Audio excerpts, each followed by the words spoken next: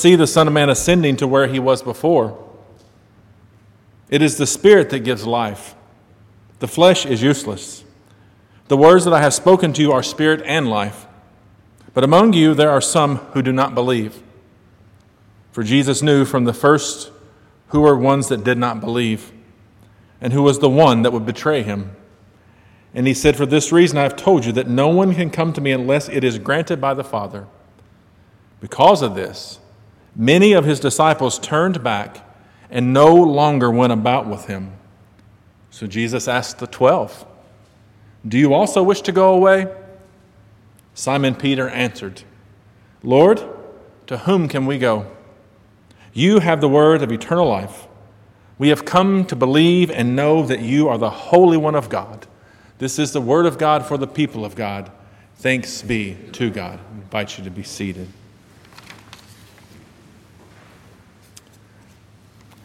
So it seems as though Jesus' teachings were too hard for some. And Jesus is losing disciples faster than he's gaining them here today. That's a little different than we're used to hearing of those who gather around Jesus. It's usually kind of the opposite story. And once more, it seems to bother Jesus less than we'd expect. At least not in the way we would expect. Now, we've been engaged in this same conversation for 3 Sundays in a row, and it's kind of cycled through a lot of conversation here. Things have gotten heated. They continue to talk about Jesus as the bread of life, what it means to abide in God and in Christ and together. And he makes it clear that God sent me to you to bring this good news, to bring eternal life. Now, the first week, if you recall, people grumbled. I don't know about this. Second week, second part of the story, they were about to come to blows. They were mad at each other. All right, Jesus. And today we see folks just throw their hands up and give up. All right, Jesus, this is just too hard. Can't accept this. And they walk away. Surely, though, Jesus is worried. Surely he's concerned, and surely he's worried about losing this many disciples all at once. This must have felt like a failure, right? Maybe Jesus ought to chase them down. Let them know, okay, I'll make it a little bit easier for you so you can stay. What if he asked them less of them so that they would feel more comfortable remaining one of his disciples? Not so here. Jesus turns to the disciples and says to them, perhaps expecting them to leave, do you wish to go away too? It seems as Jesus was willing to allow everyone to walk away, leaving him to himself. The story comes to that, right? And he alludes to it. He already knew folks didn't believe, and he already knew who was going to betray him. The day was coming that he would stand on his own. Seems though Jesus was not willing to minimize expectations so as to keep as many followers as possible. Let's be clear, that didn't mean they gave up on religion or God altogether. They just gave up on thinking Jesus was the Savior, that he was one worth following. There were many options those days to find a community that suited them better. Most of those who had been following Jesus were already from different places and different groups. For example, you had the Pharisees. Now, if following rules is your thing and knowing the Mosaic laws and then doing even more than what they ask of you to be faithful, there you go. It's a good group of folks to be around. But then you had the Essenes, and these are probably my favorite folks. You see, the Essenes lived out in the wilderness near the Dead Seas. They're the ones who gave us the Dead Sea Scrolls, and they focused on rituals of baptism, and John the Baptist was likely from this community. He dressed unlike town folks. He ate these wild foods, and he talked about baptism a whole lot. Or maybe the Sadducees was another option for folks. These were the political and the religious elite. They held the offices in Jerusalem. And then when Jerusalem fell and those offices were no longer there, the Sadducees completely went away and no longer existed. Or you had the Zealots. Paul was likely a zealot. He was likely a zealot in the name of God and attacking those brutally that followed Jesus before he himself became a disciple. And there's one more group, too, that most respectable people of the day would never be a part of, and especially all I've mentioned so far, and that was the Samaritans.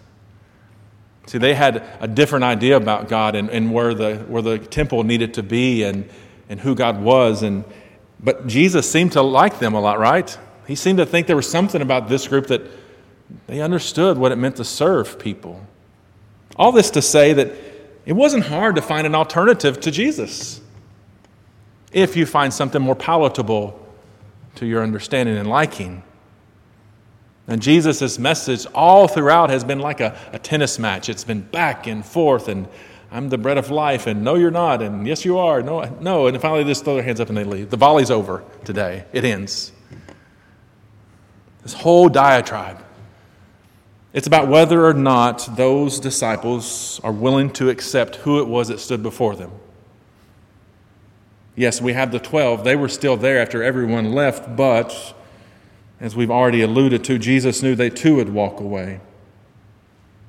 How long these followers had been with him, we don't know. But as things unfold, more and more, Jesus is not who they expected. Many probably went back to where they came from, and they all learned that following Jesus is harder than they expect. They had believed up until now, but Jesus was not who they thought after all. Now, it's easy for you and me to read this story and bemoan these folks who walk away. Who wouldn't want to abide with Christ? Who wouldn't want that? I mean, life and spirit and partaking in Jesus' life and being together united that way, how do you walk away from that? But are we always so different? Isn't it sometimes difficult for you and me to accept spirit and life? Don't we have the ability to find communities or churches or otherwise who we find more palatable? It's often that we follow Jesus, only to learn that there are places in his teachings that are more than we bargained for. And when this happens, our beliefs can become burdens. And we must ask at times, shall I keep following? We often have two choices, bail or abide, as one person said. Sometimes it is that choice that we have to come to. And we might be tempted to make heroes of these 12. But they walk away, and so do we at times. And what I mean by that is, yes, they hang in there longer than most. But when we find ourselves serving in soup kitchens, our food pantries, our clothes closets, our mission trips, we're abiding, aren't we? But we bail if we refuse to love those who are addicted or those who are incarcerated. We follow Jesus by loving some, but we bail when we choose not to love others. We follow Jesus by taking part in Sunday school and finding whatever we can to worship these days, right? But we bail when those lessons prove too hard to live out in life. We follow Jesus with generosity and giving, but we bail when we begin to think that everything else we have is actually ours and not God's. Every avenue that we take following Jesus can eventually bring us to that point to say, these teachings are difficult. Who can accept these? The Apostle Paul faced great opposition. His life was at risk, and he wondered, should I keep doing this? He almost bailed on it. But he said, I keep teaching fearlessly, making known the mystery of the Gospels. But he knew that he must have the armor of God to accomplish that task. But what is it for you and me? What is it that we feel we're being asked by God or Christ, are these teachings that's difficult, and we wonder, can we really accept that? Whatever that may be for you, do write it down in your memory for a moment, or maybe the rest of this week, and maybe write it in the palm of your hand. And when it comes for the opportunity that you might want to bail, ask God to help you to abide. When you feel that desire to lash out or be angry with someone, choose to love him in any way. when you feel pressured to do things that go against your values or your morals, God has taught you, choose to stay the course. When you're met with violence or anger, choose peace. I love Sister Joan Chittister. And she really is a wonderful voice of understanding what it means to abide. And I listened to an old recording of her speak this week and about the wisdom of abiding and how hope and despair are part of that. And she reminded me that despair and hope are partners. They live together. And what she means by that is both. We often think of hope as hoping and trusting that better days are coming, and despair is not thinking they'll ever come. But that's not true, really. Both desire for better days. She reminds us that it's our choice of which of these we will choose, hope or despair, and that whatever we choose will shape our minds, they'll shape our life, they will shape our living. When we choose to despair, when our only choice is to give up on Christ and find a way of our own, or even make a God of our own. To choose hope says, Lord, I can't see exactly where this is going, but I'm going to trust you. I'm going to do this thing. And believing that the life that Christ offers us is coming. Hope requires that we wrestle with all things. And it is the hope within our struggles that shapes us and transforms us. This moment that we are in now in our world, a long moment, but the hard realities that we see in many other ways in the world, it will shape us. We will be changed by all of this. But the deciding factor on how that is whether or not we choose hope in the struggle. I took some time yesterday, as I've alluded to, these hard teachings of Jesus and all of them being hard. So I started to list a lot of the teachings that I found, those are hard lessons. I thought of the teaching where Jesus said before you do anything to harm one of my children, you'd be better off putting a millstone around your neck and going swimming. It's hard. Just look at our world, what it means we're struggling with that, right? One teaching says that we should respond to those who strike us on one cheek by giving them the other one. That's a hard lesson. And then he says, if someone takes the coat off your back, give them your shirt too. That's not easy to do. He tells us that before you try to take the speck out of someone else's eye, get the log out of your own. In other words, it's easy to see the faults of others. The hard work is seeing your own faults. So I stopped making my list. Because what I came to realize is they're all hard. They're all difficult at some point. Yes, this includes struggling to understand that Jesus is God among us. That's a hard lesson. But eventually, every teaching of Jesus, lived out and carried out, can and will prove difficult at some point. So today we're asked if we're going to be like the 12 who stay the course. Are we going to be those who realize, yes, these are hard teachings, but we're going to follow. We're going to keep staying in love with God. We're going to love ourselves. We're going to love our neighbors. We're going to do good. We're going to do no harm. We're going to stay in love with God. These are the steps, the basic steps, that we must take every part of this journey together. The only easy thing that we can ever do is stop. The only easy thing we can ever do is walk away. That's easy. What the disciples teach us today is that there really is no better option than Christ, even as hard as it can be. They're teaching us that this is what hope looks like. See, they're choosing hope in these hard lessons. The other folks chose despair. Kim and I this week discovered that our 2 trees in our front yard are going to have to be cut down. Now, I have to tell you, I'm not crazy about them. They're Bradford pears, and those things aren't really great for the environment, so I'm not totally heartbroken by it. And except for the fact that those 2 trees house now about 5 or 6 hummingbirds. And so we like to sit on our porch at the end of the day, and early in the morning is the best time. And I've even gotten where I can hold the feeder, and the darn things will eat out of my hand. And so I get to feel the wind of the wings, and they'll look at me right in the face and then fly off. And this happens every day now. I can't wait to get to my porch and do this. But the problem is that if we don't cut those trees down, they're going to fall on the house, the car, or one of us.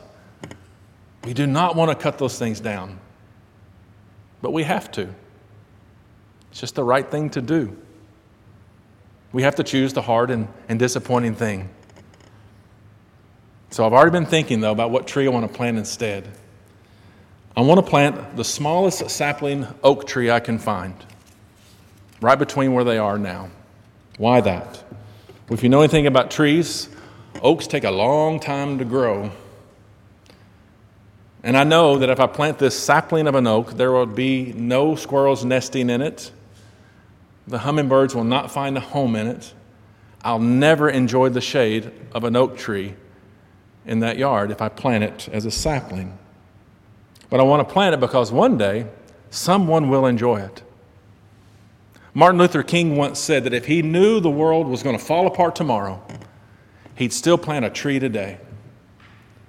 And the point of that hymn is to say everything that we do now, the hard work that we do now, is for those who come after us.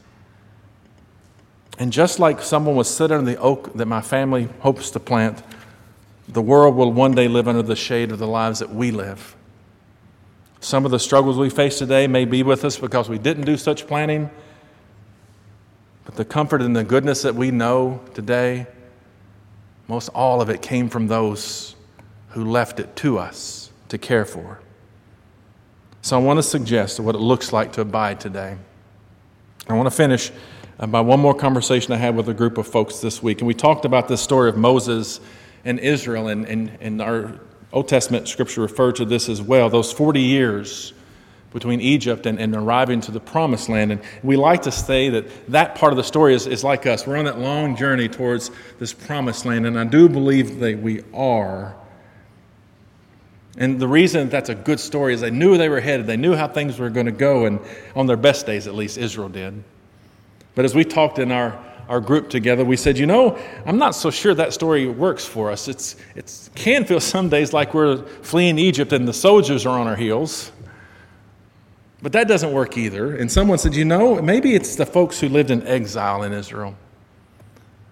The folks who didn't know for certain what the future was bringing. And what do the scriptures tell us those folks did?